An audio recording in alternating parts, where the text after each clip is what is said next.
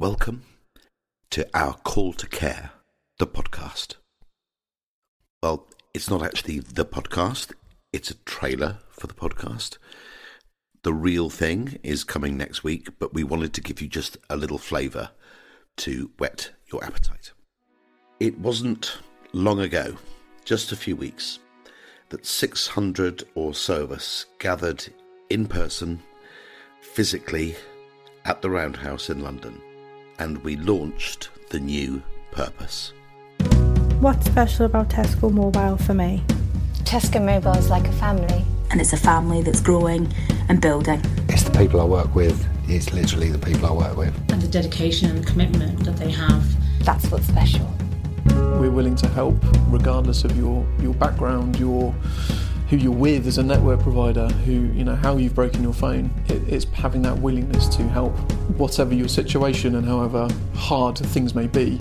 I think there's always someone that can come and help you out. I think that's the USP of Tesco Mobile. It's more than just a brand, do you know what I mean?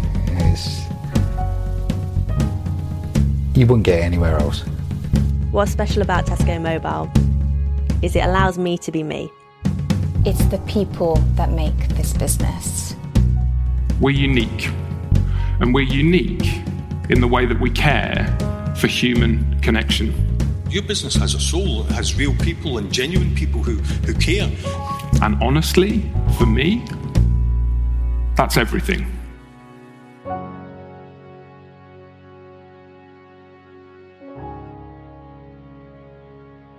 It's quite something to listen to those voices from just a few weeks ago. But boy, in just a few weeks, times have really changed. Well, at the moment, as I say, it's an emergency in China, without doubt. I really think, Doctor, you want to treat this like you treat the flu, right? And, it's going to be. From this evening, I must give the British people a very simple instruction. You must stay at home. I had a little cry in there. I'm a critical care nurse. I've just finished 48 hours of work. I just wanted to get some stuff in for the next 48 hours. I'm speaking to you at what I know is an increasingly challenging time. There's no fruit, there's no vegetables. I just don't know how I'm supposed to stay healthy. Whatever happens, we're totally prepared. You'll be pleased to know that we do consider both the Tooth Fairy and the Easter Bunny to be essential workers. The government says we're still not past the peak of the coronavirus. We will win because our NHS is the beating heart of this country. It is the best of this country. It is unconquerable. It is powered by love. Just stop it, please. We care for human connection is our purpose. We care for human connection.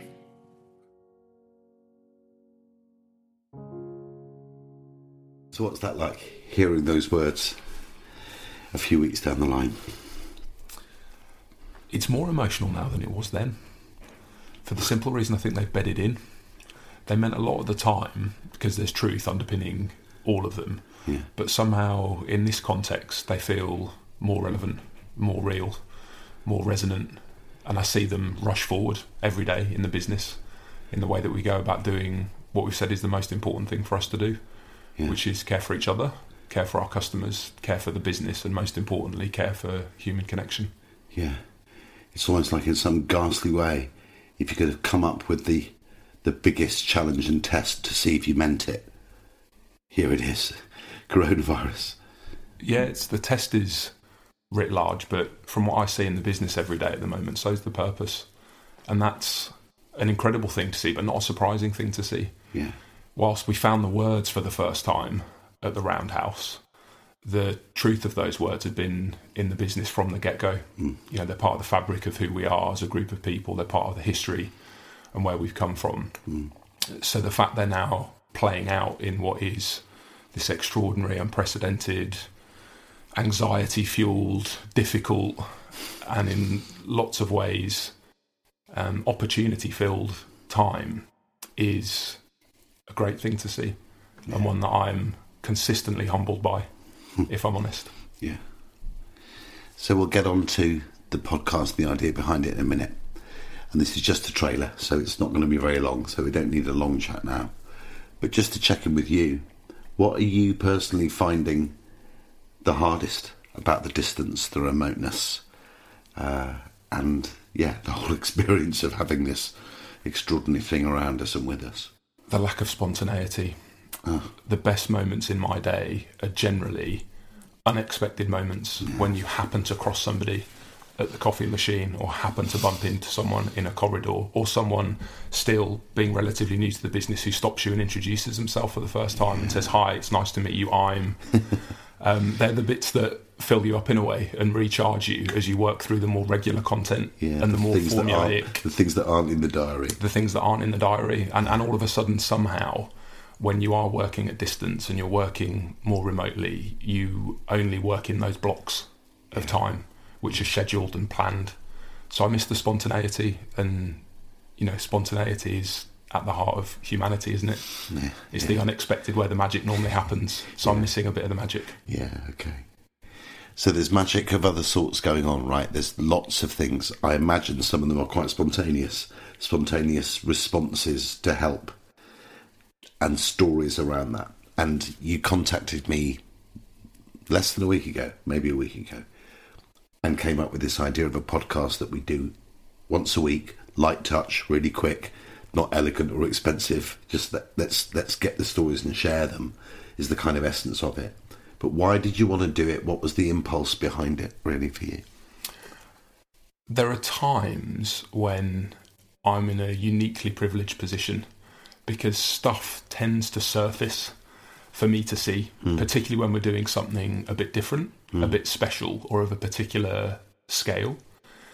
And at this time, it felt really important that those stories that pop up to me of things that we've done or are doing in pockets of the organisation get shared with the whole of the Tesco Mobile family, because they're the things that I'm extraordinarily proud of, and I'd like other people to feel that sense of pride in some of the things that we're doing, not in a chest beating way, but in a really wholesome way, in a really wholehearted way. The purpose that we set out and found words for at the Roundhouse has been instinctively surfaced on so many occasions in the last few weeks, because every time someone's asked us for help, we've stepped forward. I can't think of a single occasion, whether it's come to me or someone else in the team, where we've backed off. Our instinct has always been to step forward and to find a way. And we've had to do some stuff at really short notice. We've had to do some stuff that's relatively complex. We've had to find new ways of working and delivering and packaging and all of those things. And at every stage we've done it because we want to. Yeah. So it's partly just to share the stories that people might not hear. But the way, when I said to you, how do we want to tell these stories? And in fact, what I said to you was, should I try and hide my voice? And you said, no, I want these to be conversations. So you want to draw out that personal thing, right? That's where the authenticity is, isn't it? For those of the guys listening who are at the Roundhouse, they'll remember the section where we turned over the microphone to the audience. Yeah. And we asked people to share their stories of how they had, or people they knew had, loved our customers. And whilst there were many parts of that day that were memorable for me, that was the bit that I appreciated the most.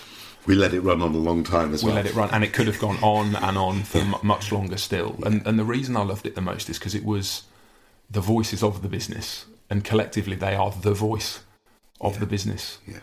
And in conversation, you unearth things that don't come out in the first telling. You get all of the richness and the colour and the emotion that sits behind the act. Yeah.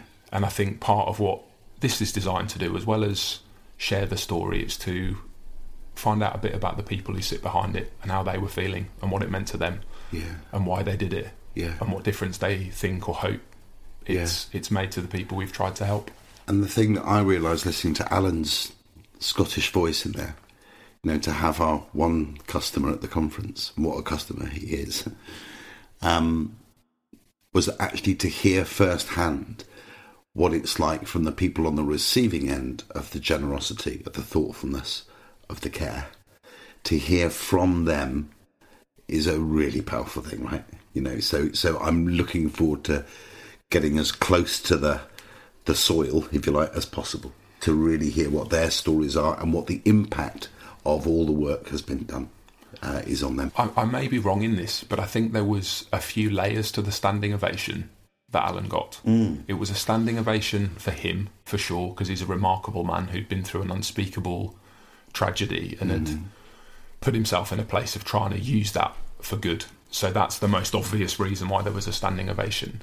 But I think also people had to find some way of expressing their connection to the universal truth that was part of that story. Because we've all been in a situation where we felt a little bit like Alan, angry and frustrated and let down, and reaching out for someone to do the right thing in that instance. So we were also just coming together as a community of people who've all been there in some way, shape or form at some point in our life. So there's something about hearing the voices of people who've experienced something that allows us not just to connect to them, but to connect to the kind of more universal truth of their experience. So I hope in reaching out to people who maybe are homeless or working for a charity in desperate need of help, or some of the other stories that will surface over the coming weeks, we're also able to connect to some of the broader realities of what they're dealing with that goes beyond them as an individual. I'm really excited about it. So listen, we're going to get going next week. We won't say what the story is now. We've got a pretty good idea. Anyone who was listening carefully might have a clue there in what you just said. But we're looking for more stories. There are already loads, and we've got too many stories to get into. We could do a lot of podcasts a week, so we won't be doing that. We'll just pick one a week. But if there is anyone who listens to this or to the first episode, the first official episode next week, then please let us know, because we'd love to hear those stories and share them. Great. Just one final thing to close. Isn't it extraordinary how the word care, that was such a centrepiece of not just the day at the Roundhouse and the meetings, but all the thought that went into it, that was the word that kept on coming. And now you cannot move for bumping into the word care. If you remember how we described it on the day, we talked about it as being the biggest possible word. And I tried to breathe into that space some of what I thought it meant. And I've realised over the last 3 or 4 weeks, even the scale I thought it had is tiny compared to what it can be. And part of what we'll talk about over the next few weeks is how Tesco Mobile is giving it scale, how we're breathing into that space and filling it with our own particular take on what it means to look after people right now. Great. Let's get going. Our call to care. Our call to care. Cool. Thanks, Tom.